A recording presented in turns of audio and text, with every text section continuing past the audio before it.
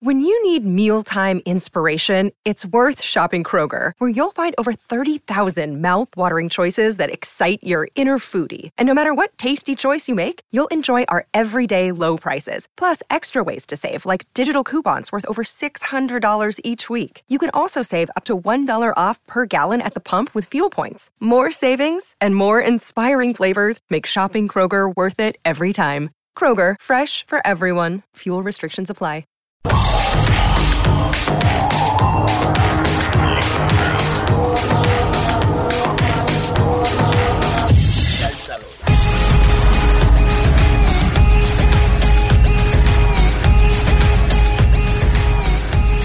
Welcome to Beltalowda, the officially unofficial podcast for The Expanse on Amazon Prime. I'm Jim. I'm Aaron. And today we're talking about Season 6, Episode 3, titled Force Projection. Aaron, what do you think about this halfway mark for Season 6? This is a great halfway mark. Man, what a space battle. What a shit Marco is. And Prax with the savior of the solar system? Like, maybe, yeah. Just Amos's best friend in the whole world coming in clutch to save the belt and Earth. All He's in one just a swoop. good guy, Aaron. He's just a good guy. He's just a good guy. No, I thought everything came together, and this was a great episode. It was like pulse pounding. The music is great. I was like on the edge of my seat during that battle sequence. Yeah. Not because I was like particularly afraid that Holden and company were going to die, but it's just kind of like, how are they going to get out? Like this, Marco's right. Like the Rossi's not fucking invincible, man. It's gonna, you shoot 5 times the missiles it can shoot down, it's gonna go. Like, how are they going to do this? And I was kind of delighted by like how they're able to continue to innovate plausibly with the battle mechanics we already know. Yeah. And this is Kirk taking advantage of Khan's inexperience with space combat and thinking three-dimensionally. It's him knowing about the shield codes and Khan not. Like, it's that kind of like experience over naivete and enthusiasm. And I thought it was great. It's one of the, I mean, they keep upping the stakes in terms of space battles, not in the way I would think. Like, we were talking in preseason about like big involved fleet on fleet set pieces. I'm thinking, man, retaking a series is going to be hot. It was nothing, but nothing. Yeah. This was great. What'd you think? Yeah, I agree. I remember them describing this scene in the book, and I thought, man, that sounds cool. It's such an interesting. I don't know. I mean, it's like you think, okay, you got targeting computers, and they're going to be so much more efficient, so much better than any human could be. But then you kind of have to take control from the machine to get it to do something it's not designed to do, which is anticipate the movements of other humans. And I really liked that. I thought it was cool. And then to see it visually, see the Rossi's flipping around, just taking it. This is the equivalent of a quick draw, right? Like in Western terms.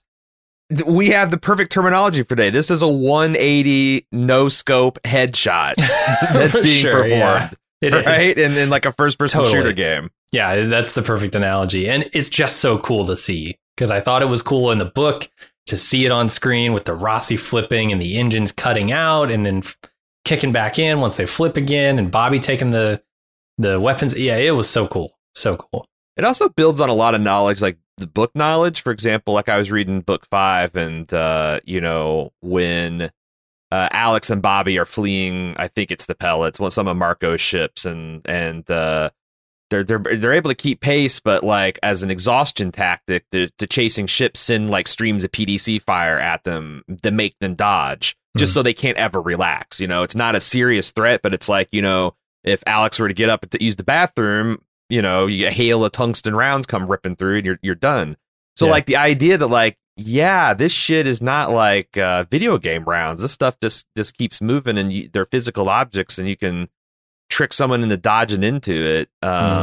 It's just a great concept. And like I thought the 180 no scopes are already pretty fucking rad, just the way they were conceptualized and all that. And then when Bobby got it, because I was like, what the hell is she doing?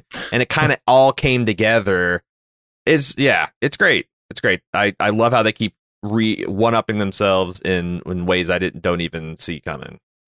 And that scene is like a 1-2 punch of, wow, that was really awesome. But then what the hell are you doing? Because it also features one of the few disagreements I've had with Holden in a very long time. I fundamentally disagree with his decision here at the end of this episode to disable the warhead. I don't know. I think I know what he's thinking, but to me, it doesn't add up. It doesn't justify that action. Yeah. Do we want to talk about that now or during the in place and because you're right. That was such a moment of awesome. And I was but then it's like, well, shit, the season ends right here, boys and girls. Like this is done. Like this is Tom Cruise blowing up Hitler in the bunker. Yeah. And then Holden just didn't do it. And yeah. Do you want to talk about it now or later, I guess? Let's talk about it later. It's a little teaser, I guess, for what's coming up. Tease the conversation. Yeah. But yeah. Let's do that. Oh man, I was pulling my hair out on that one.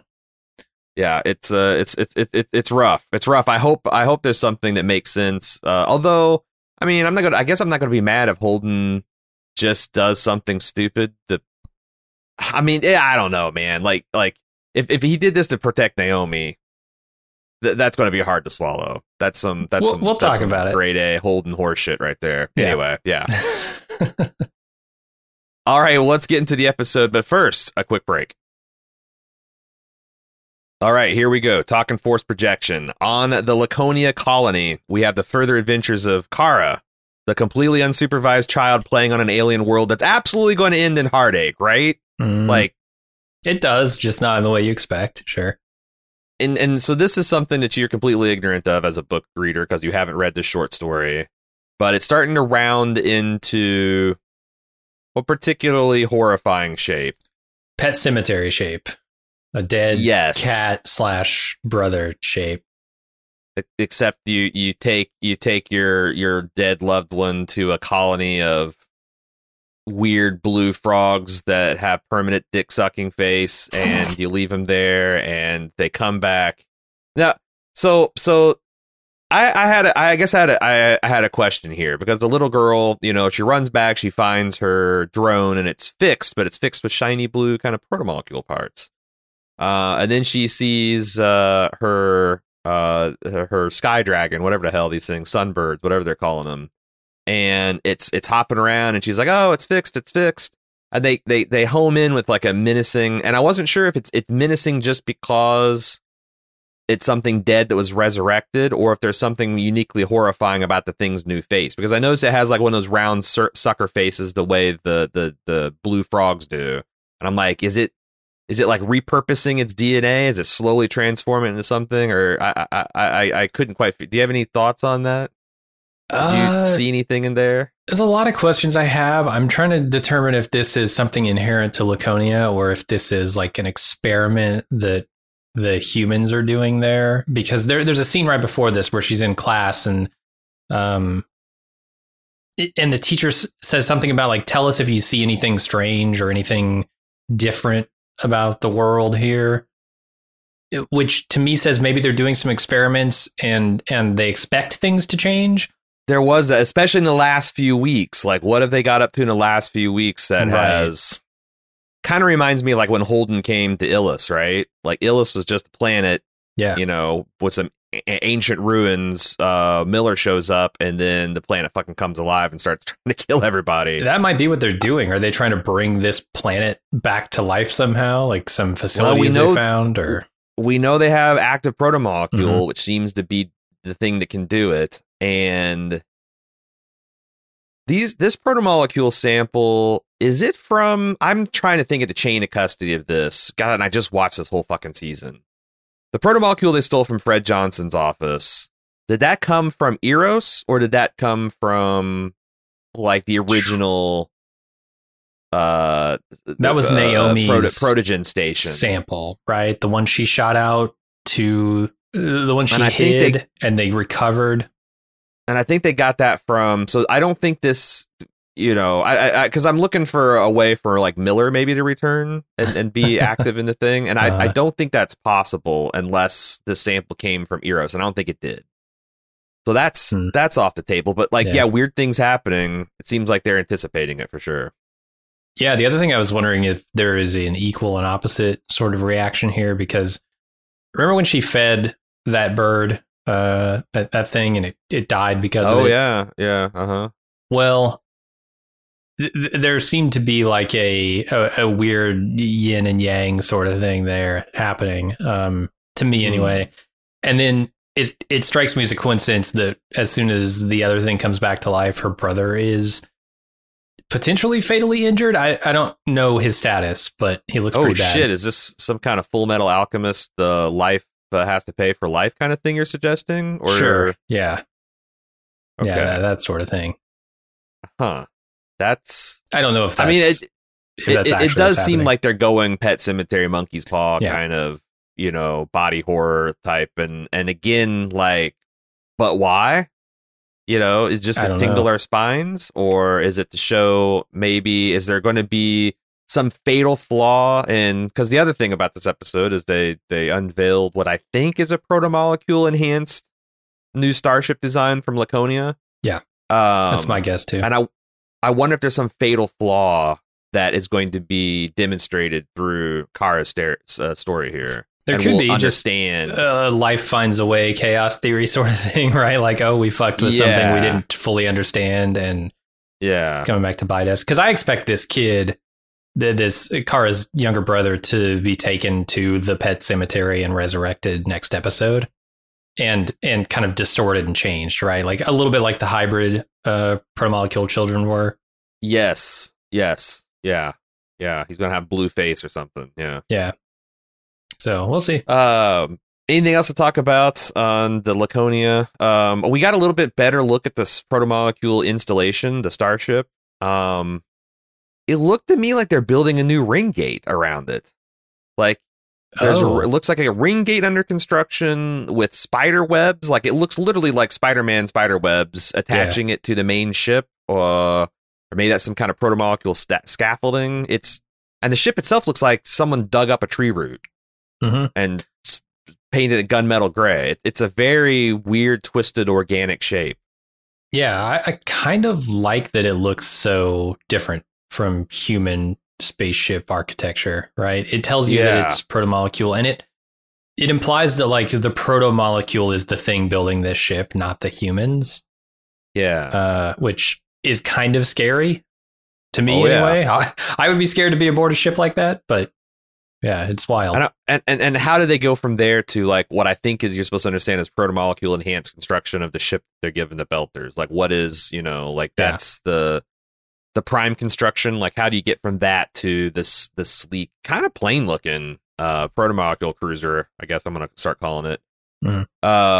Okay, well, we're done with Laconia for this week. Tune in next week for the next thrilling installment of Kara fucks around unsupervised on this dangerous alien world. Did it make you feel any better about having this time in a short season spent on that? Oh, I mean, it makes me feel like there's something exciting going on. Okay. Like, in much the first way, the first season was all about like this really interesting politics stuff, and then like, what the fuck is this protomolecule like monster ever? It felt like the White Walkers in Game of Thrones. Like, does everyone, they're still there? And that turned into like what the Expanse was actually about, right? And I'm wondering how this is going to tell us what the Expanse will be about in books 7 through 9, if they ever can, decide to continue the series or bit. So I guess that's, but I still, unless it has something to do with here, like I said, except exposing a fatal flaw. Like this is somehow telling us about the weakness, the Death Star's weakness. It's thermal exhaust port that we're going to understand in episode 5 and 6 is going to turn to that. It seems weird to spend even interesting and impactful 5 minutes to set up a story that it doesn't seem you're interested in telling with these characters, with this cast, with this crew. Yeah, it is. Yeah. It's still weird. It's still weird. Okay, I agree. We go to the Sol system to see the Inners strike back as a joint strike fleet of Earth, Luna, and Mars comes racing in to retake Ceres Station with shockingly little resistance. Is this the whole Avasarala scene as well, or are we just talking about? You can go. I broke that out separate, but we can talk about that as well. Yeah, they paint a picture here throughout this whole episode, really, of Marco playing fast and loose with the lives of the Belters, and this is kind of where it starts. And I really liked this in the book, and I really like it here. In fact, I like it here a little bit more because when Avasarala sees that Sirius Station has actually been stripped and abandoned, and there's nothing of value there except for its people, which are now a burden on the Inners instead of Marco, and a PR nightmare if they don't help them out, right? Mm-hmm. That she then explains to everyone who's watching the show and everyone in the room, because they're not as smart as she is, exactly what the situation is, exactly why he did it, exactly why this is a problem for them now, because if they don't help these people, it's just another atrocity committed by the UN. It'll turn more Belters against them. They have to help these people now, and it's going to be a huge drain on their resources. I really love that Avasarala is the one explaining this, because in the book, Marco explains this to his fellow Belt leaders. Here, Avasarala explaining it tells you, like, look, I implicitly trust Avasarala's judgment. When she says something, I take it as gospel. When Marco says something, I'm always looking at it with the side of my eye going, is he lying to me? Is he lying to everyone around him? Is he lying to himself? And so him explaining it is not as powerful as Avasarala explaining it. So I really like that change. And also, I imagine it coming from the books, you're like, God, what are the Belters thinking when he's saying, oh, yes, we're going to abandon the people because their suffering will be bad for the, like, holy hell, that's some next level revolutionary realpolitik. Oh, for sure. For sure it is. And it makes you respect Marco's tactical leadership a little bit more, I think, when he does this. Yeah. But it is a sacrifice, right? This is a trade-off, as Philip later points out, or has already pointed out in previous episodes as well.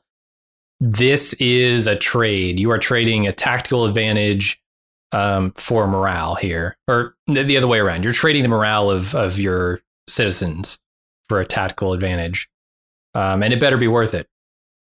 Yeah, it's rough though, because it seems like this station, not only was he ignoring like what the future was going to bring, but he always planned on like sucking and taking until he couldn't anymore, and then just abandoning it. And I get it, like it's a little scorched earth, that tactic too, because like not only is Avasarala going to have to either let millions of people die on her watch, or continue, but like it seemed like they needed this. This is like, if the Marines took one of the Pacific Islands and the invasion of Imperial Japan, and like Japan had like literally scraped everything off the island. There was nothing there. There's no, and it's even a more extreme situation because, it's just space where you have to bring in everything, but like there's nothing there. They were counting on, hey, there's going to be working repair docks. There's going to be probably food and fuel and munitions, and like we can use this as a staging port. Now, not only can you not do that, so you can't further prosecute the war, but you have to stop here and invest significant resources. Yeah, just like you said, and you can hear. I love how they do the news reports, because throughout the episode you'll see like like an opinion piece show where there's two people debating on, hey, we need to help the Belters, we can't let them starve, versus fuck the Belters, they just killed millions and millions of us and maybe the entire planet. We've got fish to, like, that's how and I'm curious, because like I've lived through a couple of these things where it's like, are people going to do the right thing? Are people going to let people like fucking twist in the wind and die? And usually the latter happens. I'm very curious to see like what it looks like when a great power does the right hard thing, and what will that impact be on the people of the Belt? Like, will it be appreciated? Will they see Marco as an empty suit? Will they lose faith in him? At the same time, you've got people like Drummer solidifying control among people who are disaffected and angry at Marco. And this is before the other shit started to go down. So it feels like this is a real turning point, and Marco doesn't even know it. Yeah, I mean, I guess that was going to be my question. Do you think this is long term a smart tactic on Marco's part, because I think in the short term it is, right. Like he says, there's no way they could have held Ceres against the Inners. Their military might is too much, especially when you hear the report about how much they've built in the last 6 months. The only way it works long term, I think, is if this thing coming from the Laconia is a game changer and allows him to fight the Inners fleet at 10-1 odds or something, and he has a couple of these things, and it seems like he does. Like, this was not the first ship they got. This is like, well, if this performs like the other. Oh, did they tell us that? Yeah, I think the very last line of this is, if this performs like the other, there will be 5. I think that's what they said. But I thought he said subtitles. it will be fun. Like, if it performs like the others, it'll be fun. Maybe. I need subtitles to know for sure. So there's between 1 and 5 apparently of these things. And if that allows them to engage, like I said, at 5-1 odds, then yeah, like the belt will probably be like, well, you know, he took a real gamble with all of our lives, which is nothing the Inners haven't done before, and he won. Mm-hmm. You know, like he's going to be able to push them back and reclaim. So if that's his strategy, then that's pretty fucking brilliant. Like, delay as long as we can to get this new, like, you know, what if the Nazis had invented nukes and jet planes, you know, 2 years before the end of the war? Like, we'd probably all be speaking German, right? Like, is Marco going to be able to pull off a coup like that? But it feels like, yeah, but that's the thing. The balance of power just changed again at the end of this episode, or at least the show is telling me that. So, yeah. I did like how they use the number one. I liked seeing my favorite Martian captain, Captain Carino, back in action. You might recall her as being the Martian captain that single-handedly kept Earth and Mars out of a war during the Souther Wind mutiny crisis.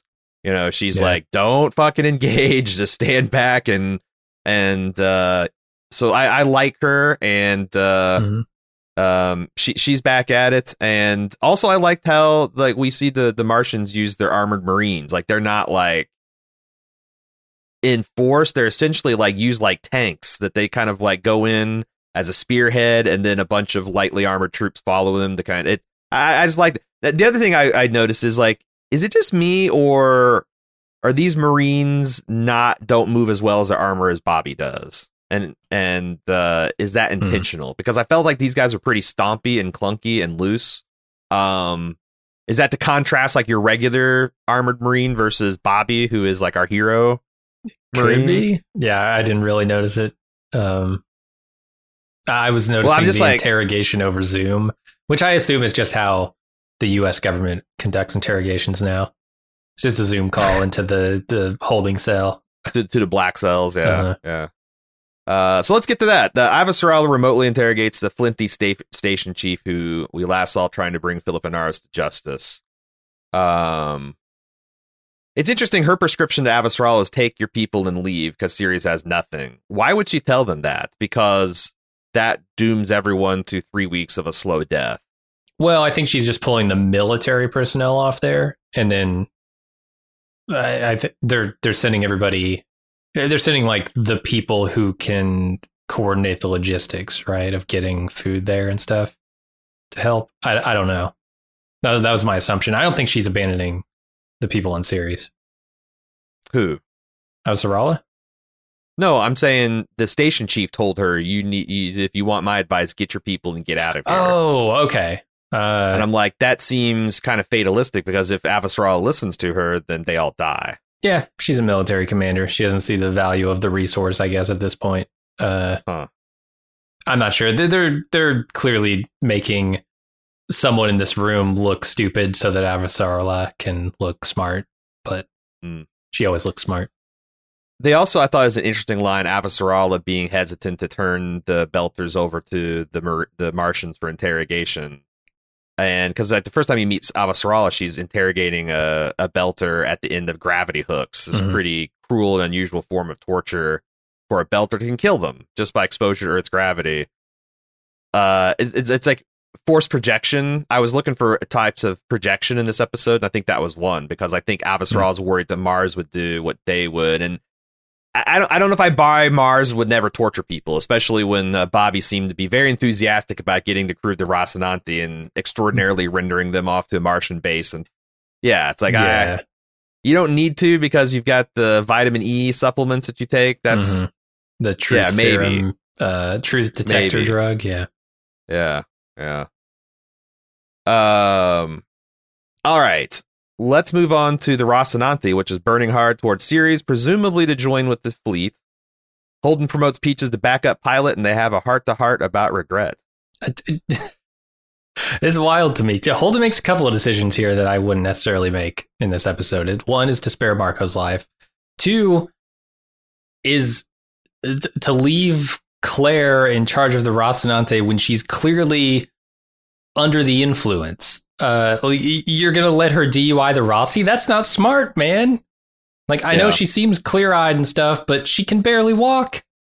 Yeah, pretty, but he is too. Like, you know, you've got someone coming down off of an epic Molly roll versus a guy who's not slept for 4 days, apparently.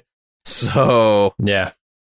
But yeah, it's like Holden, once your switch flips to full crew member, we've seen this with Prax, we've seen it with honestly, going back to Amos, like once he considers you crew, then that's it, you know, like he said last episode.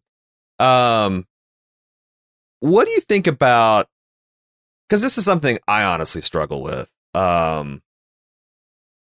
like, there's people with regrets on this ship, and then there's people with regrets on this ship. And I've always thought it's interesting that, like, the show kind of chalks up Naomi killing 500 people with her, you know, reactor bomb as a youthful indiscretion, which, fine. I don't think she knew. Like, the way she explained it, like, this was a shakedown, kind of like a way to generate money, and it was never intended to, like, kill people.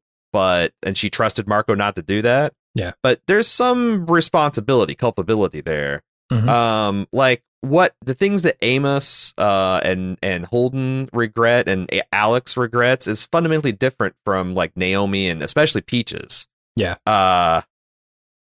And then it's interesting, like, what do you do with society with these people? Like, everything I've read in sociology says that, like, super long prison sentences, like sending people to prison for 50 years for murdering someone, doesn't do anything about keeping people from murdering people, doesn't do anything about the recidivism rate.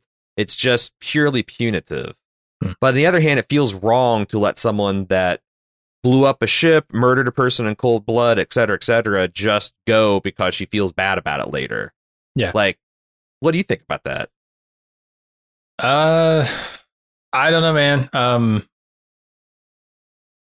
It feels also equally as wrong to make someone who has clearly changed pay for the sins of an effectively different person forever. There's that too. Yeah. So, like, I think an argument can be made either way, and I think it depends on who you are and how this thing affected you. If you're James Holden, you could probably make a pretty vociferous argument about why she should still be punished. But also, you know, she does seem thoroughly changed. I think, like, Amos's time with her, Amos's like, evaluation of her makes me feel a lot better about her. And I think the same is true of Holden, right? Like, okay, well, if Amos thinks she's cool, I guess I think she's cool. I think you're onto something there too. His unique position of being able to condemn her is also him being in a unique position to kind of, like, you know, forgive her because he was her primary target. So, for sure. Yeah. She can get something out of that. But I think it's interesting to see how they're dealing. And I wonder what it says about guys like Marco and Philip. Like, you know, Marco probably needs to die. I don't know what kind of, in any kind of just society. I mean, if you want to make him a prisoner for life as an object lesson in Mercy or whatever, like a Rick Grimes kind of deal, fine. But what do you do with a guy like Philip, who's been brainwashed since he was literally a baby into this? And who's only, like, what, 16, 17, maybe 18? Like, does he get the sunken through the pit treatment? What is justice? It'll be interesting to see if the show has any answers along those lines, or if they're going to take the easy way out of Marco and Philip just dying.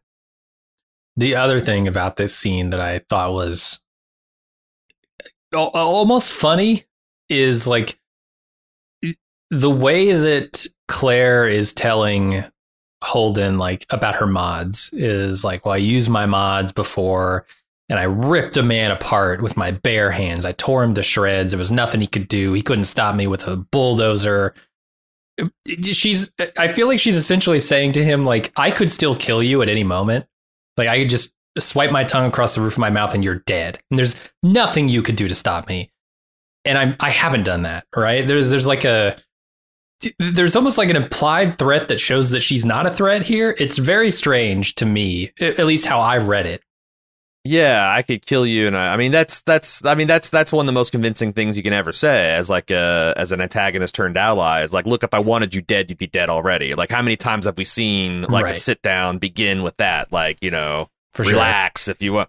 So but you might be. I think you're onto something there. Yeah, maybe. Hey, you can trust me because all I have to do is like, you know, work a corn kernel out from underneath between my teeth, and I can kill you. I'm always thinking about like, how would you accidentally, like, if you got you ate a peanut butter sandwich, like, throw peanut butter on top of that, or like, you know, got a corn or like, you know, a tortilla chip stuck in your teeth, like, and then suddenly, and you're killing people. Like, it seems suboptimal. Yeah, do you have to kill people when you're on the drug, or can you just like really go after that tortilla chip? You just endure the mother of all fight or flight responses, and for 5 seconds, and you'll be fine. Right. And it feels like 50, but you'll be fine. Yeah, just breathe, count to 10. You know, meditate. Does it still work if you burn the roof of your mouth with a super hot pizza? Yeah, it's like hot cocoa or pizza will disable the system for up to. That's what she needs. She needs hot pizza therapy. Yeah. The scalding hot mozzarella once a day, and it's better than any UN prison suppressor. That's for sure. It's true. Let's move on to Amos and Bobby in the galley, doing what soldiers from time immemorial have done: complain about the food that they're forced to eat on the march. Boy, do they complain! Their bodies complain for them. God, Bobby's reaction to that food was intense. It seems pretty nasty. Now, I know that space food, even under its best circumstances, is not great. And it feels like this is another kind of subtle mourning of Alex because he was the ship's cook, you know? He always was there with real cheese and real love, making his cowboy lasagna and whatnot. Mm-hmm. I like that. They also swap intel about Sirius Station.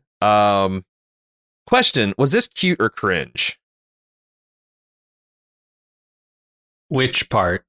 Sorry, I'm not remembering this very you know, well. I noticed that they've got a flirtation with Bobby and Amos, it seems. Like an uptick of the sweet cheeks and baby cakes and the bubble butts and all the other things she's calling them.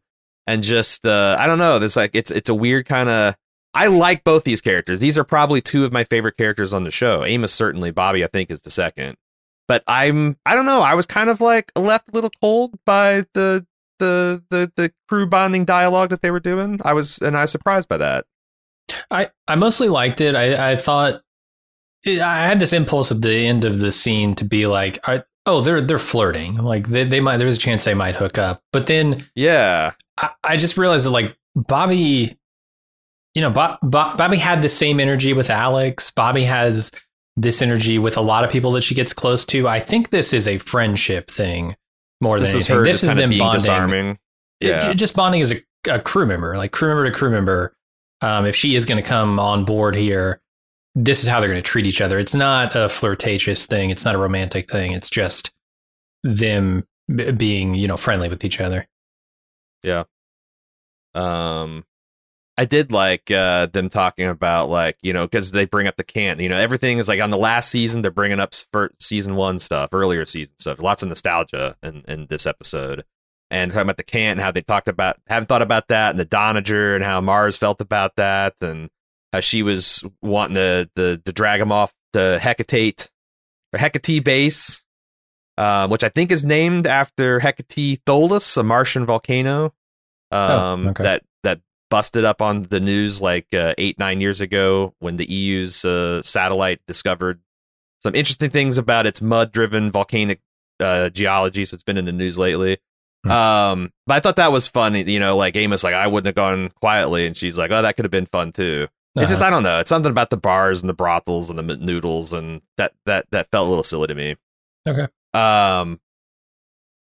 Naomi and Holden then talk about her freeze up during the taking of the Azure Dragon. Then Holden gives her some homework to take her mind off her problems. Mm-hmm. Naomi looks so small in this scene.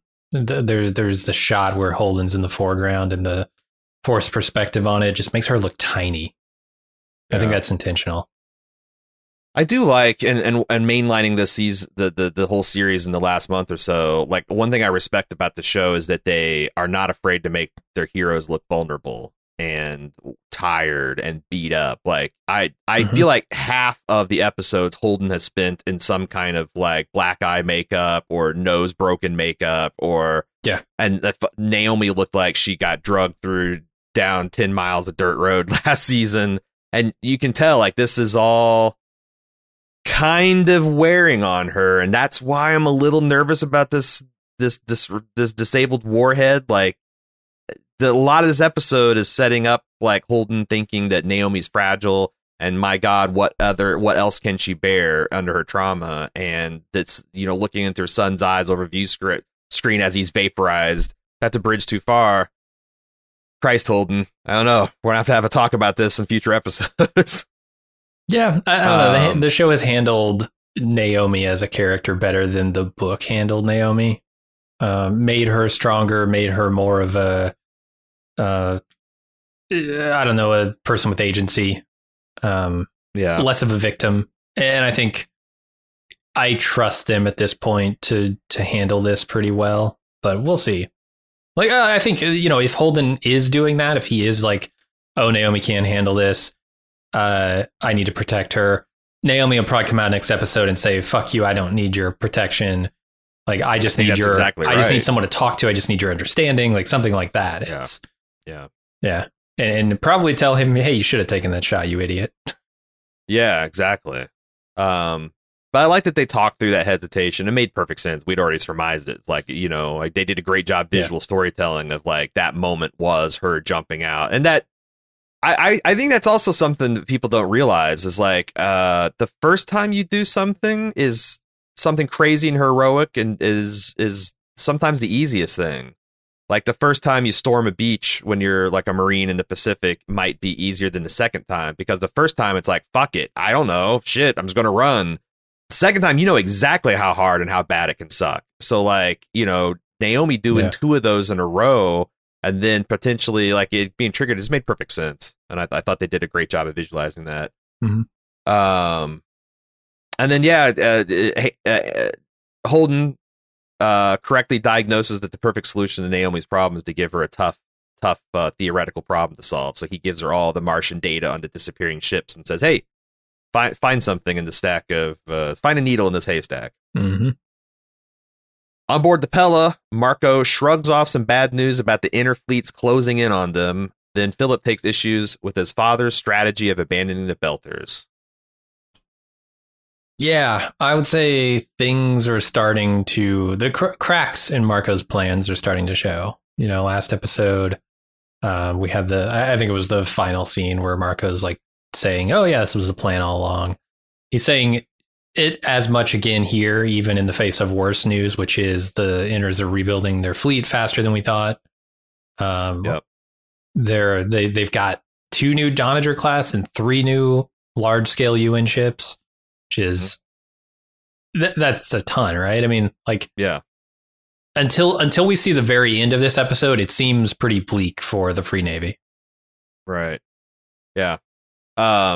Because that's just like, that's, I don't think that's sum total. That's just like the biggest warships they've got. Like there's countless supply and picket ships and frigates and cruisers to kind of go with that. Like that's like saying you have 5 aircraft carriers. 5 aircraft carriers are steaming into your bays. Then you're going to have fucking 15 cruisers and 30 frigates and probably 6 or a half dozen submarines and all the stuff that goes with it. So it's like you said, it's pretty bad. I like the ship names in this show, and the Pella, of course, we knew this last season. That's the capital city of Marco's idol, Alexander the Great, an ancient Eat. Granicus is a reference to the Battle of Granicus, Was the first of the 3 major battles that Alexander won against the Persian Empire back in the of course 4th century BC. And the one that I don't know about is Labur. I have a guess that it might, because like I know that Dan and Ty occasionally give homage to their literary inspirations or people that are important in education. And I found that there's a Patricia Loebner who was a Newbery Award winning author of children's science books, both fiction and nonfiction, who died in 2010. Okay. If anyone that has a better idea of what Loebner could be a reference to, let me know. But that's what I dug up about those ships. But yeah, they. I thought this is the books. I thought the book 5 did a great job, and we talked about this the last episode about how Marco has a strategy for having 10 balls up in the air, and if 9 of them fall and 1 of them succeeds, then the 9 were just a cloak for the 1 success, which was the only important one.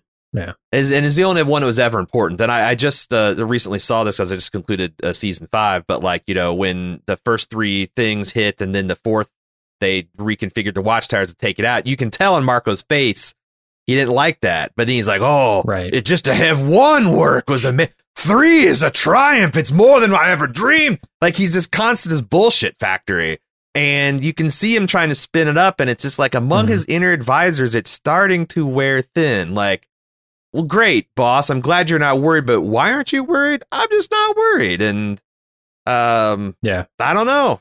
It's a crazy dashing pirate scheme to just try to stay 1 step ahead of your adversary until something you can't plan or rely on falls in your lap and saves you. Like the Martians developing protomolecule Lacotian technology. It's crazy. Sure. Yeah. At least I think that's what's happening. I also see, like Philip storming in here and saying, "Hey, this is a huge mistake. He thinks not only made a tactical error by reducing the morale of the Belters, but also he made a promise to these people, right? Like, yeah, it's not just about the war. It's also about the people that you're trying to fight this war for. And if you win the war and lose all the people, you haven't won anything. But right. I don't know. Marco is definitely suffering from no true Belter syndrome, right? When he takes Philip aside and he's like, you and me, we're not like those other Belters. Those other Belters are weak. Those other Belters are, practically inners, right? He's all well wallows. Yeah. Mm-hmm. Yeah. He's making some artificial distinction here between a particular type of Belter and themselves. And it, to the point where it's the name. There are only 2 true Belters. It's Philip and Marco. And I get the impression that if Philip crosses him too many times, it's just Marco. Like the name becomes not Inaros, the name becomes Marco. And he is the only true Belter. And that's what they chant. They chant Marco. Right. Yeah.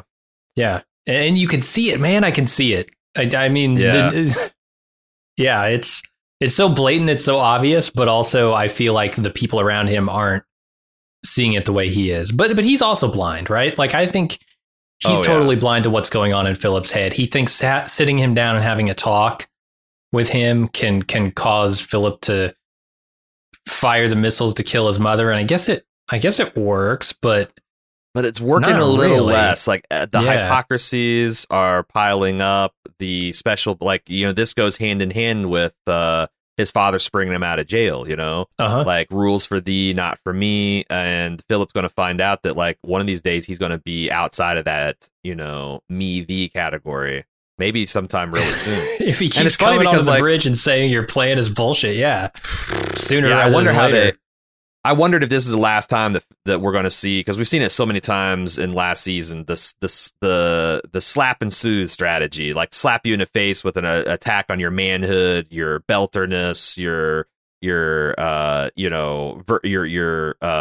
bravery, and then be like, but we're Inaros, we're meant to live for better things. These are all like, tearing them down, building them at terror. This might be the last time he kind of sort of successfully gets him back into his under his spell, because I don't know, it might be broken forever. Yeah. There's not that many episodes left. So Before we move on, let's take a quick break. And we're back as we witness Drummer beginning to consolidate her power amongst the disaffected Belter factions as she uses her golden bow contact she received from Walker last episode to bring a few more ships into her fleet. We also begin to see Avasarala's empathy bomb that she's constructed with Monica take effect amongst the Belters in the form of Drummer's crew. What do you think of this scene? Yeah, the empathy bomb in the form of Anna Volavadov. I like seeing her again.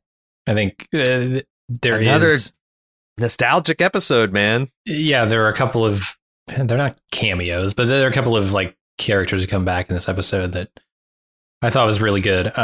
Just good people, just good folks. Yeah, that's what it takes, like Bobby says. So yeah, I mean, Michio seems to. It's not just that she's not got the aptitude for what she's doing. It's that her heart isn't in it, right? I mean, the war they're fighting, I feel like she really just doesn't want there to be a war.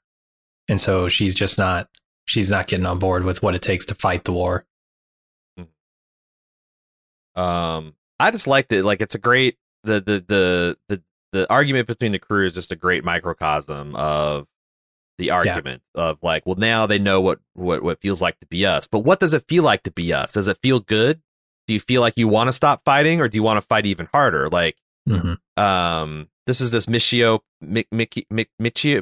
Pa is the one that's having this argument. Michio, I don't know why I ever gave up Macho Peru. Just Macho Peru engaged in a philosophical battle with this guy, and I like it. And it shows also the kind of propaganda genius of Avasarala, that you don't need much to keep this squabbling faction from disintegrating against itself, and you know it's happening. They mentioned that this ship that's joining them, the Galt and the Saberhagen, the Galt has shotgun PDCs, which I thought was cool. I've never heard them referred to as this, but I noticed when I was watching season 5, the very first Belter pirate that the Drummer takes down with their 3 ships defends itself with one of these. And it's like, instead of the, Rossi style PDCs that have like the constantly tracking stream of tracer fire, this just shoots at clouds of like it says, looks like pellets that try to intercept the missile. Like a flak cannon sort of thing. Yeah, like a flak. It felt like a flak cannon. So I thought that's cool that there's like more than one way to skin an anti-missile system in this universe. Yeah. And the line, this is so Lando, man. Like, yeah, do you trust him? Do you trust him completely?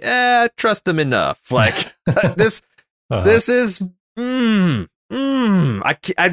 don't know if this is a good thing or a bad thing. That the Drummer's getting this quote unquote support. I can't tell if this is just Belter stuff and no one ever really trusts anyone in the Belt, or if this is something that's setting up a betrayal later. Like, this could just be world building, right? I mean, that's the problem with being an insurgency. It's like, who do you trust? There's such a huge reward for turning on that. And you're usually fighting a vastly more powerful, wealthy foe. So like, there's always a source of corruption. And it's hard and it sucks to be in it. So like, she's a double insurgent. She has no home in the Belt. She has no home on Mars or Earth. So you have to trust people, but damn, this guy seems slippery as fuck. And some of this stuff seems too good to be true. 10 caches and, like, what's that going to do? Although Marco's already got 5 of these proto-molecule ships. Damn. How many caches does he need? Yeah. And also, like, I also like that it's nice because we already know everything that they're finding out about these caches, and like, why is he hiding these supplies? Well, we know, like, but it lets us know that these are smart people because they're making correct surmisals. And sometimes it's fun to see them make reasonable surmisals that are incorrect, because we've seen that in previous episodes where Earth was thinking it was Mars and Mars was thinking it was Earth, and it was actually some shadowy cabal government that was playing them both for suckers. Like, I love how the show does that. Gives us all the information, and we just see the smart people and the dumb people kind of processing through it. Do you want to hear some speculation about these ship names? Oh yeah, for sure. So Saberhagen, this is almost a sure thing. I did some, and then the first one I heard, I'm like, I wonder if this is a reference to Fred Saberhagen, one of my favorite sci-fi authors, author of the Berserk and Book of Swords series. It turns out I found an interview with Daniel Abraham where he this high school mentorship program that he joined in Albuquerque, New Mexico. Apparently, Fred Saberhagen did work with teenage authors. And they became close friends, and he credits Fred Saberhagen as one of his closest mentors. Right. Yeah, he says there was this high school mentorship program where if there's something you want to do with your life, you could go have a professional disabuse you of the notion. Mm-hmm. Abraham recalls with a raised brow. I got an apprenticeship at the local radio station, and it was terrible. My second choice was writing, and Fred became my mentor. I was mostly doing sci-fi and fantasy by then. I'd go to Fred's house on Saturdays and show him what I was working on. So I thought that was a pretty obvious reference. And Galt, I'm guessing, is a reference to John Galt, the famous Ayn Rand hero, the Atlas Shrugged hero. And I feel like Belters would be prone to libertarianism of one stripe or another. Sure, I can imagine. Yeah. Yeah, I can see a bunch of angry Belters reading Atlas Shrugged and thinking, that seems like religion to me. Is that book worth reading? I've never read that book. Dude, I don't know. I know it's controversial. I ran with some people that were really into it in high school, and I since think all those people are pretty fucking cringe. So probably not, but yeah, I mean, it's different. Almost if never you read a bad it during idea to high read school, a book, right? Right, like when you're when you're forming opinions about the world and politics. Yeah, and, lots of ill thought out revolutionary ideologies sound good when you're in high school, right? But, right. Anyway, it's also a very big book, so fuck that. It is. I think it's also like a two-parters, and Fountainhead got Galt in it too, or did she just write two identical books with different heroes? Maybe.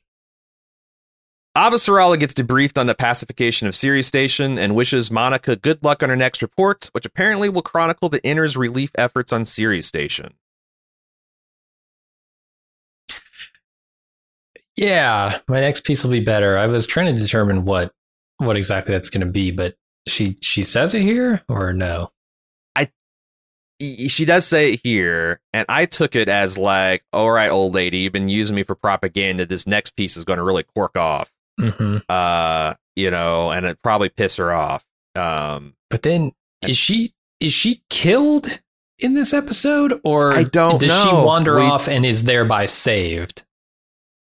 I think it's going to be the latter. I think they're setting her up to have another free radio behemoth situation where she's going to be like in some kind of Belter cell doing webcam interviews and stuff from Sirius Station to kind of like generate sympathy all around, because it seems like the start was we need the Belters to sympathize with us, but now it's like we also need the Earth to sympathize enough for the Belters to avoid this humanitarian disaster and not have like, how the hell are you saving millions of them when there's billions of us dying? How do you keep that political situation from blowing up in their face? And I don't know. It could be that Monica kind of freelances on this in a way that Avasarala wouldn't be comfortable with. It might be what they need. It could be. But I think if her intention was to like use her influence and her reporting to kind of stick it to the old lady, I think that might have changed after this event, after the sabotage. This fleet admiral that's debriefing Avasarala is gigantic. Yeah. He's like a Panamax cargo ship. He can just barely fit through these bulkheads. There's like, do you know when he goes through, there's like his the hairs on his head. He's shaved so he can fit underneath them. Like if he had hair, he'd get stuck. Yeah. I can't, like, they must have built this class of ship with his is like, okay, this is the largest crew member that can fit, make him the admiral. He's the yardstick. I thought it was hilarious. He's just like barely clearing this stuff, standing up straight. Nice. In deep space, guess what? Pella happens to come upon the Rocinante all alone, and Philip with his wolf pack.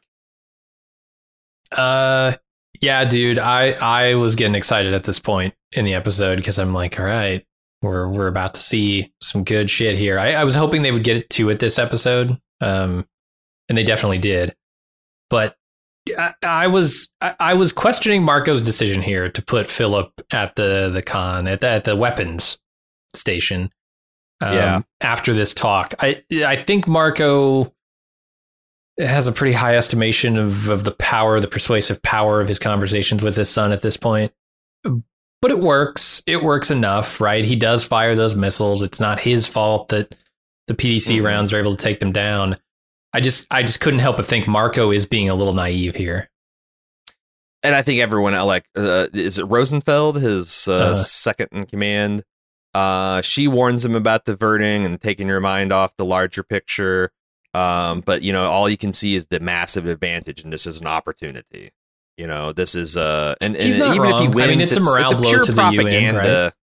I mean, he's not wrong. This would be a huge propaganda win, just like Avasarala correctly predicted last year that, them working, the Rocinante being out there active in the belt, a shining example of Mars, Earth, and the belt working together, doing good things, taking that down. But it's such a slight win, and it's so personal to him at this point. It seems foolhardy to everyone but Marco. Oh, definitely. There is an element of like Ahab's white whale. He goes in full. He's about to go full on Ahab. Yeah. That's there. Also, I was detecting a little bit of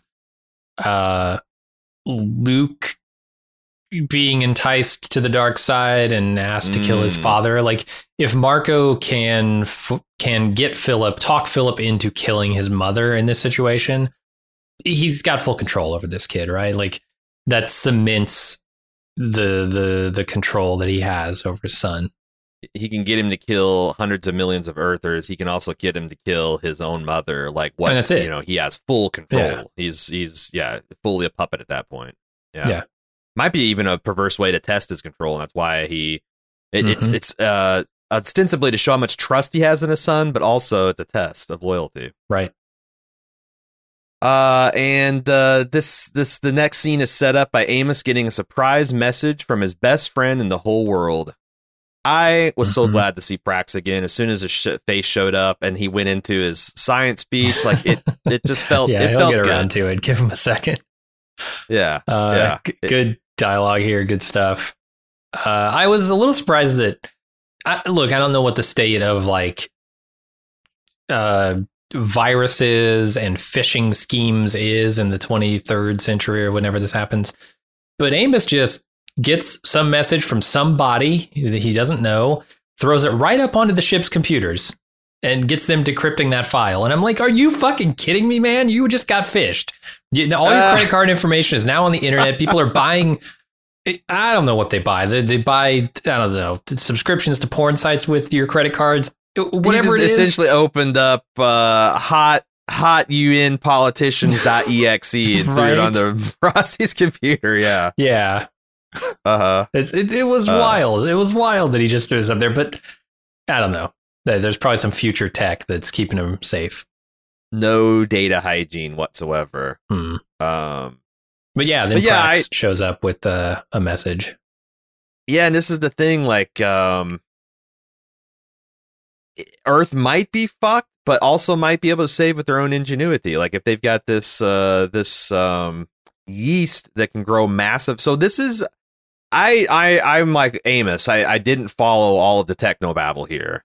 But what I got is they've genetically engineered some yeast and combined it with research from they gained from the protomolecules, like growth factors and stuff. And they've got this organism that can generate a massive amount of food on nothing but carbon dioxide and waste heat, which the Expanse universe has tons of. Like, that's one of the big problems in the books, is how, these ships generate massive amounts of power, massive amounts of heat, and space is a vacuum, which is an excellent. If you've got a Yeti cup, that's an excellent insulator. So like this is just carbon dioxide. Yeah, a bunch of people breathing out CO2. Yeah. Yeah, like if you water with piss, it's the perfect thing. Like it's great. And he's risking his life, and that's the thing. It's like it always left a little bit of a sour taste in my mouth how Prax was like dropped like a hot potato, and like, oh, he's back with his daughter and he's happy now. But it's nice that he's got this family and all that stuff. And as Amos points out, he's got this great life and he's risking it all. Like, someone else just got murdered for doing what he's trying to do right now, and he's doing it for nothing other than to help out people he doesn't know. Yeah. And Like, he's just a good guy. And like Bobby says, sometimes that's all it takes. Yeah, I do wonder how much of this is like the research that he's working on is sort of at his own, under his own, at his own impetus. I don't know how to say that, but like, is what he's doing sort of at gunpoint for the Free Navy with this research, or is this something that he would be doing anyway and he sees as a righteous cause and is doing it sort of on the side, just like, oh, this is the thing I'm doing, and if it helps anybody, it's great. I think there's a throwaway line about them doing research in the belt for like, cause Marco not being worried about the food production, like what if we don't have live soils and what the hell are we going to do? He was never, and I was thinking that was going to lead to some kind of pseudoscientific, like, Marco just being kind of lazy and curious as a leader. But it seems like maybe they had this breakthrough they've been working on, and this person was killed not because they developed it, but because they were going to share it with Earth. So like, gotcha. I think it's something that, and I don't know that Prax would have a problem with developing high yield food because Ganymede fucked because of the Inners War. He probably has no love for the Free Navy, but like Belters need to eat, right? I mean, that's probably what he was working on all along. It's just he didn't have proto-molecule tech to really right. Like, that. I guess, yeah, broadly speaking, everybody in the belt working to grow food is trying to grow more with less, that's right? So you're right. This is probably Belter ingenuity over generations, and now you inject some proto-molecule in it. And it also says something about like the Belters, I think, too, that like the Belters experiment this is yielding tons of food. The more you share, the more your belt will be plentiful, or the more your bowl will be plentiful, versus the Inners who are using it as some kind of weapon. And then but then there's also some kind of curse of like Marco trying to subvert that generosity, like he's going against the Belter proverb. Yeah, I mean, he wants them to starve for sure. That does seem like a that's transgressive. And then there's the show comments on Amos calling Avasarala Chrissy. And she goes, she loves when you call her that. And he goes, at least I say it to her face. And they have a good chuckle about that. Yeah. I don't know. Avasarala's newly single. Maybe after war, ready to mingle. I don't know what books 7 through 9 are about. Maybe it's a torrid Amos Avasarala love affair. Could be. Naomi developed some theories about the Ringgate disappearance before Peaches interrupts to inform them they're suddenly being hunted by Marcos and his wolf pack. What are the theories? I feel like this scene told me nothing. This scene says she found a pattern, and that's it. Well, that's a first start, right? Like, for sure. Before you can come a theory, you have to notice a pattern in it. And I like how, like, this is the this looked like the holographic version of Charlie's crazy yarn board, theory, like thing, like, because it's got red lines connecting, and there's like all this, like, look at, but she says, I don't have the research or skill set to fully explain it. And he says, I might. Who is he talking about? I'm trying to think of people that we've gone through in this series. I was too. Like, Cortazar is the only one I could think. But he's through the gate working for someone else. And like, there's like, why would he think that he has? I'm trying to think if there's been anybody like a Belter mechanic that didn't turn traitor. Miller? Is he gonna? Is there any way to contact Miller? If he does, I'm just saying, like, I don't like, because to my understanding, only proto-molecule that came from the whole situation involved. Although no, because Miller communicated to him through the proto-molecule that's left by the Belter child that got mutated and got rampage on his ship. I don't think that had anything to do with Eros, or maybe it did. Oh, they did. Mao. They it's Mao. Mao. Yeah, it's Jules Pierre Mao. He's in jail, right? That's true. He's the only guy who Holden could have access to, especially because his daughter's on their ship right now. He's the only guy you could have access to. If you're book reading shit, this is going to end this. If I am, I apologize. I totally don't remember this in the book if it's in there, but yeah, that's my guess. That's a good pull, and it would tie into the Faces from the Past kind of coming back to play their parts and make like they've been doing that a lot. Like, we've seen Anna show up, we've seen Prax, and Prax. We've good people. I wonder if the bad people show up. And he got name checked this episode too. Like Peaches, hey, remember my father, that real asshole, and I did everything for him, and I thought he was a hero. And right, there's a lot to that theory. That's my guess. That'd be like asking, like, Bill Gates about some obscure piece of Windows Server architecture in 2021. Or Steve Ballmer. Yeah. Yeah. Like, would he, like, either of those people even fucking know, right?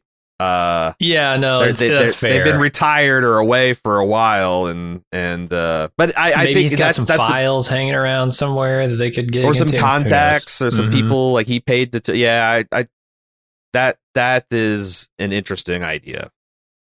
I wonder where they got him holed up at. Like, is he on some kind of lunar penal colony, or is he on Earth in one of those holes? That's a good question. Yeah, how close was he to some of these impact sites? Is he even alive anymore? Who knows? Right. We go back to Sirius Station to see UN Marines handing out relief supplies, for better or worse, and Monica scrounging for some Belter on the street interviews when all hell breaks loose. Yeah, I did not see this coming. Nope. Jaw dropped open when it went on. But I like the scene. What do you think? Yeah. I mean, there would be resistance, right? I think this makes perfect sense. Although, it seems like cutting off your nose to spite your face, but okay. Wouldn't be the first or last time shit like this happened, where you build up so much antipathy that, like, people would rather die than live under your leash, like Marco says. Sure. My question is this active resistance, or is this surprises that Marco left? Because they talked about that throughout the episode. Like, this could be a trap, this could be a trap. And it's a philanthropic trap, but it could also just be a trap, Uh-huh. Yeah, I don't know. That's a good question. But the challenge is, like, even like at any rate, like, from an Earther perspective, it's like, can you stay on mission even though, like, are you strong enough to take these hits and keep doing the right thing without going in and just, doing the thing you want to do, which is fucking space all these assholes. Mm-hmm. Because no matter what the situation, it's either Marco and these people are blameless, or it's a very small faction of people fucking shit up. But, like, what, are you going to let these millions die because of the actions of a few?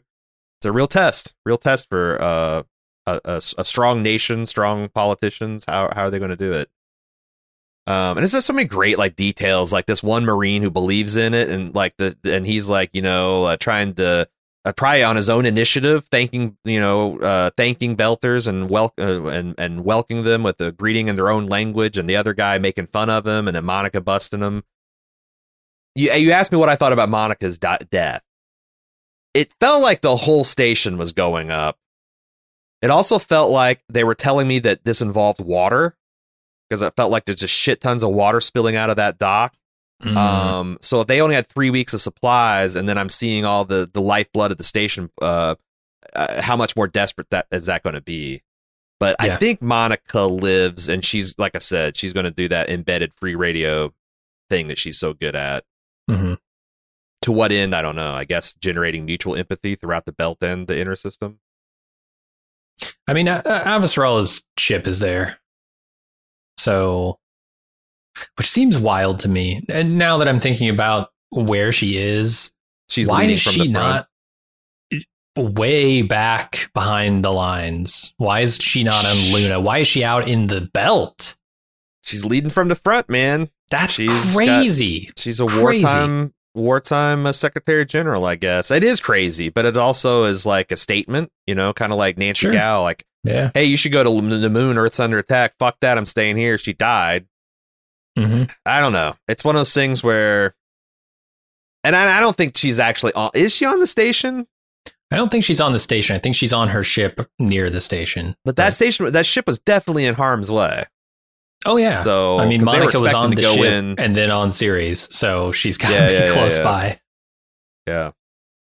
The Rocinante is then engaged in a 3-on-1 running battle towards the Ceres station, and it's amazing. Like I said, it involves, I shit you not, a 180 no-scope railgun shot from James Holden, demonstrating Bobby's tactical brilliance.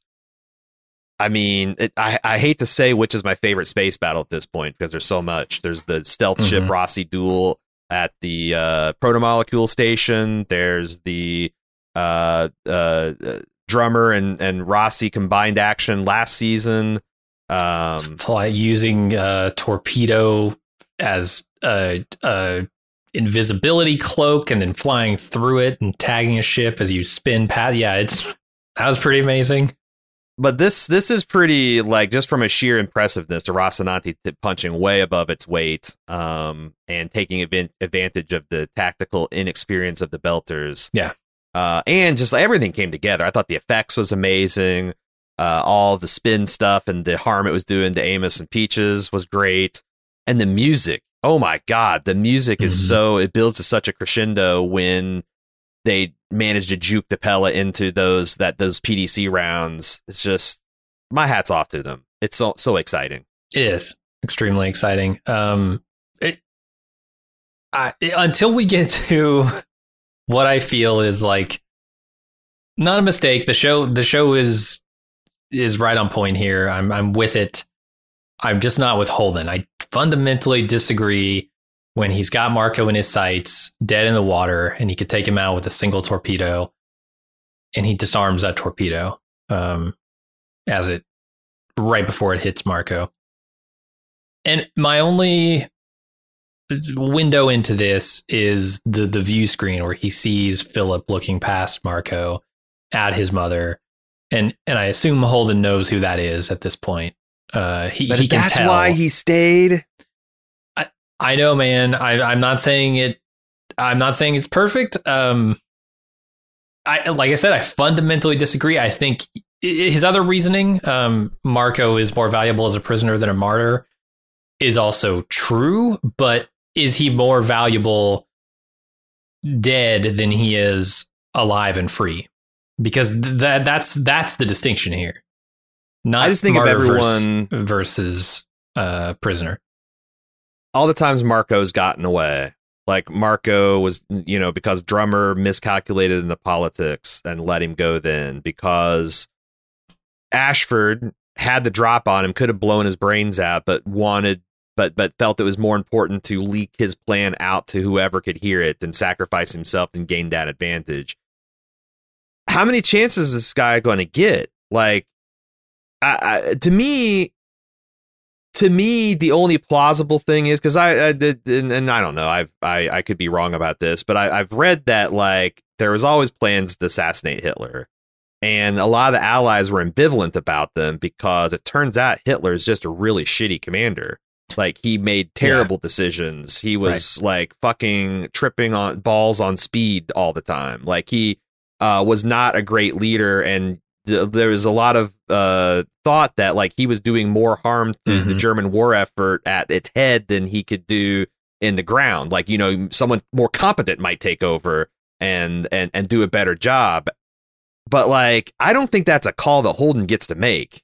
And like, with all the ways this guy slipped out and seeing it for, like I said, just watching the whole series, like, really put that in relief to season 4 and season 5. He got improbable escapes like 3-4 times. Like, God damn, again. And I think if Avasarala is in this position, she makes the opposite call. She kills him. She sees him more valuable dead than alive, leading the fleet. Even though, yes, he's not a brilliant mind. He did something rash. He did something so unexpected that no one could possibly see it and prevent him from doing it. But he's failing as a leader, in my estimation, after the fact. So, yeah, keeping him at the head of this free navy probably makes a certain amount of sense. But cutting the head off this beast, scoring that morale victory, that PR victory, especially it's 10 after times he just what series abandoned series, and then he immediately is killed by his arch nemesis in a 3-on-1 fight that he lost. Yeah. Like, Belters respect a lot of things, but that kind of tripping over your own dick and punching yourself in the balls going through a door is not one of them. And you got to think, maybe there are some still hardliners in Medina Station to have, and like, hey, maybe we can make a go of it. But, like, it really looks like he got lucky. He got Earth and with a sucker punch. And as soon as they got their eyes cleared from that, they just went and handled business. Like, it's because I was so fucking amped. And then when Bobby was like, fuck it, we've heard enough and launched a missile, I was like sitting there like, it's 3 episodes, right? There's 3 more episodes to go. This war's over and everyone goes, it's wild. And like, it felt, I hope this isn't just them extending the series, because it felt like it to me. It felt like, I don't think Holden makes this decision. If he does, he's selfish. And you're right. Like, Naomi, to her credit, did not once say anything about Philip. She saw him there. It was going to hurt her worse than anything, but she was saying, take the shot. We will not get another chance, because she knows what this guy is capable of. For sure. It feels wrong to have Holden make that call for her. I agree. And that's why, like, I don't even just disagree with Holden from a tactical perspective. I disagree with him from a personal perspective, from like being, morally. Yeah, being Naomi's partner. It's wild, man. It's the first time I felt like this really, like, fundamentally about Holden. This is a mistake. And I felt like, I mean, I definitely disagreed with him earlier in the series, but like, I felt like one of the things is he's become a much more pragmatic, he hasn't lost his soul or anything, and he always tries to do the right thing, but he's much more pragmatic than he used to be. Because he's seen, like, the ways of the Paladin, like, that can get all fucked too. I hope there's another explanation.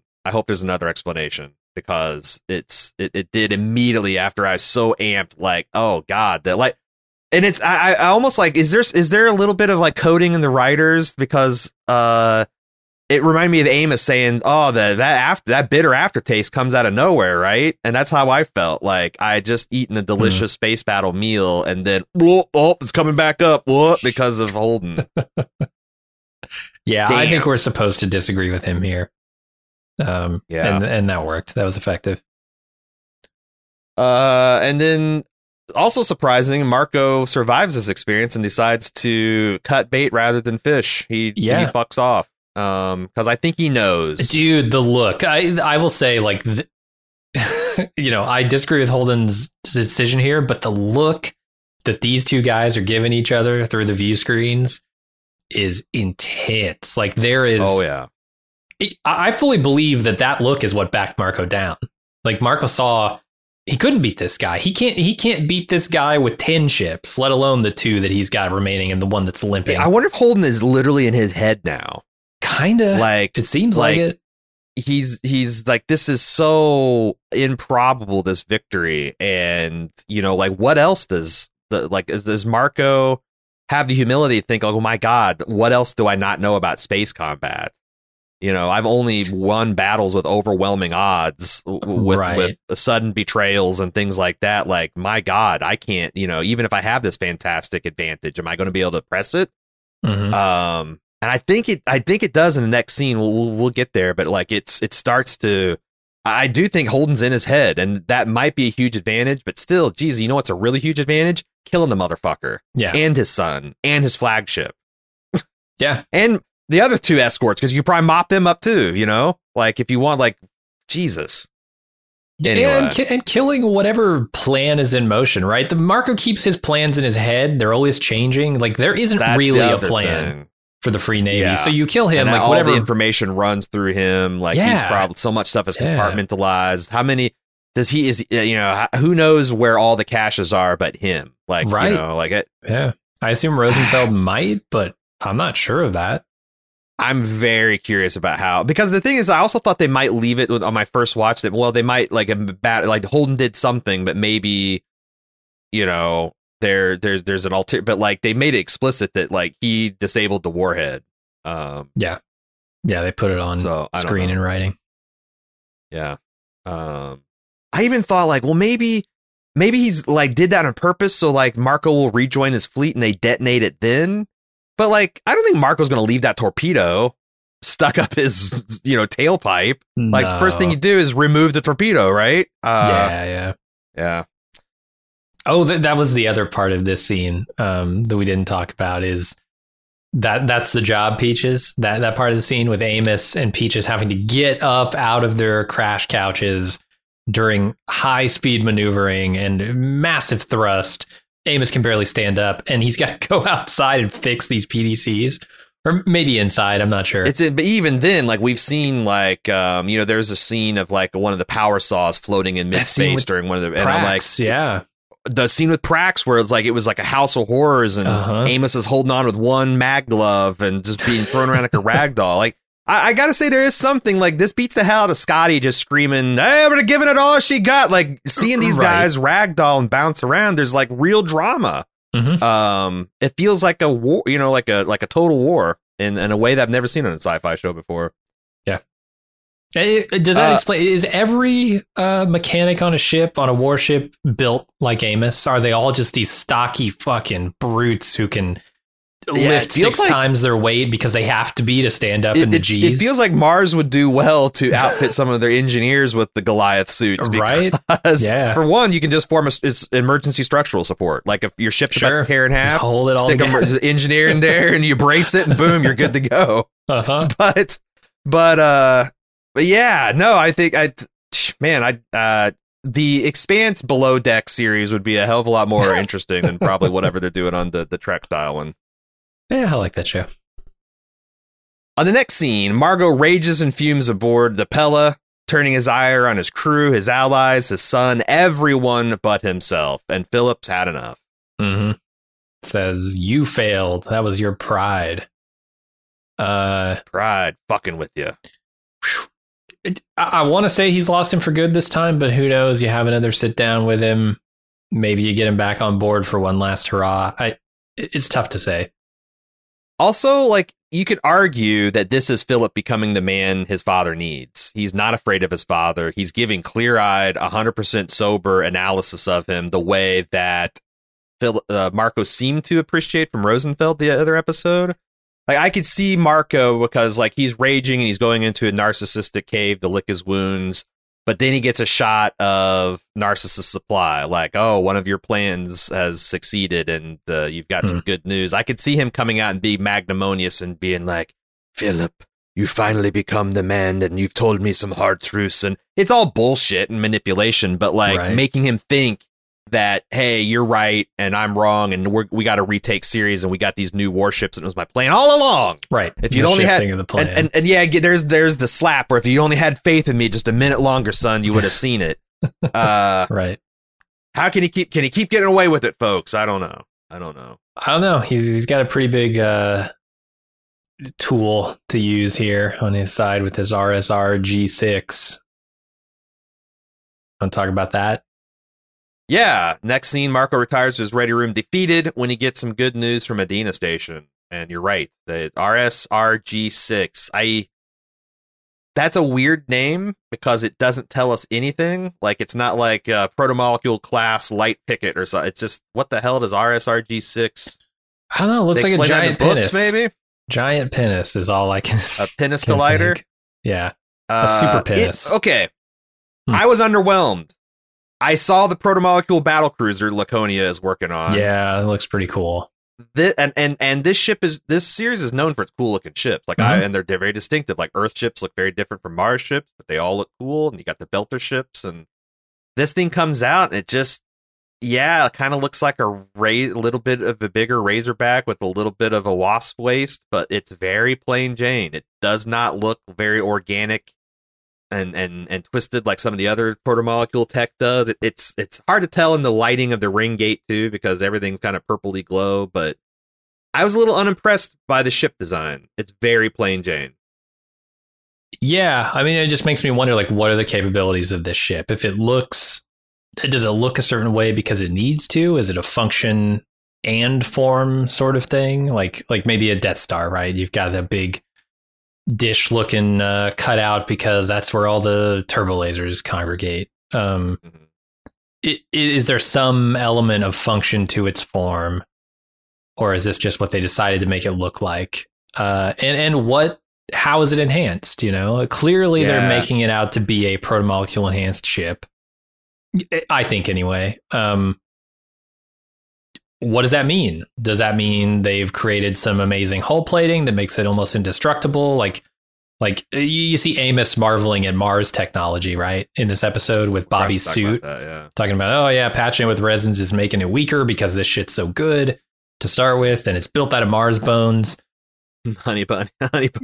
But are they doing that to set up how frail and fragile even the best of their military technology is with the inners now that proto-molecule stuff is on the board.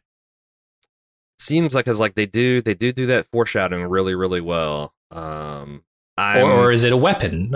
Is it the weapons on it that make it so powerful? Can it remake a ship? Speed. Or speed. Maybe you can just effortlessly travel at whatever's kind of like the Eero station. There's so many things that it could be. I do wonder if you're supposed to understand that the Laconians are keeping the best shit for themselves, because we see this proto-molecule spaceship and it's not what they're building in orbit of their homeworld. Not even close. It's not even close. So it's have this micro machine while we keep the G.I. Joe aircraft carrier to ourselves. Mm-hmm. I don't know. I think because that's the other. I know that is out there. What happens at the end of season 6 and Sol System sorted, and then that fucker comes through the ring gate. Mm-hmm. Why would they even do that? There's not going to be 7, 8, 9. Yeah, I don't know. Yeah. That's the thing. The Laconia thing is such a huge question mark, because I can see why they have to do it, because it obviously seems vital to this year's plot, but it's also clearly supposed to be so much more. Mm-hmm. And they're doing the strange dog stuff. I don't know. Maybe this is a op on us all, and it's so Bezos can at the last second authorize season 7, 8, 9 when everybody loses their mind at the end of this one. But yeah, man, it's a big question mark. The Laconian stuff, big question mark. Apparently, they have. If I listened correctly to the dialogue, for which I didn't have subtitles, this will be the 5th one of these that they have. Yeah, I heard. I mean, clear there's multiple, because they said if this performs like the others, I thought they said it will be fun. You said it'll be 5. It's very belter, very thick accent. It's hard to tell. We don't have subtitles on these screeners. But I'm curious to see what these things are all about. I wonder, is this from the book? Like Marco getting reinforced with Laconian technology? I think so. It's been a while. I don't remember, man. This is mildly interesting. I think so. Yeah. How can I spoil anything? I don't know. Right. How can I when I don't remember? All right. Well, that's the end of the episode. Do you have anything else you want to talk about? No, I'm good. Well, we will be back next week with episode 4. Of course, we're taking another 2-week break from feedback because this is another series that we've recorded in advance so we can get through the Christmas holiday break. And we will be back before episode 5 with another season 6, episode 3 and 4 roundup episode. If you want to get your thoughts, your theories, or speculation in, please send that in to expanse@baldmove.com, and we will consider it 2 weeks from now. Thanks for listening to our show. I hope you've enjoyed it. Again, we'll be back next week. These episodes drop date and time, which usually means late Thursday evening. Because I think I just saw that they officially released these at midnight GMT, which is like 7 o'clock Eastern time. So they're dropping fairly. Yeah, they're dropping fairly. So that's where you can expect them. As soon as they come out, we'll have the podcast ready, and we'll see you next week for episode 4. Until then, I'm Aaron, and I'm Jim. See ya.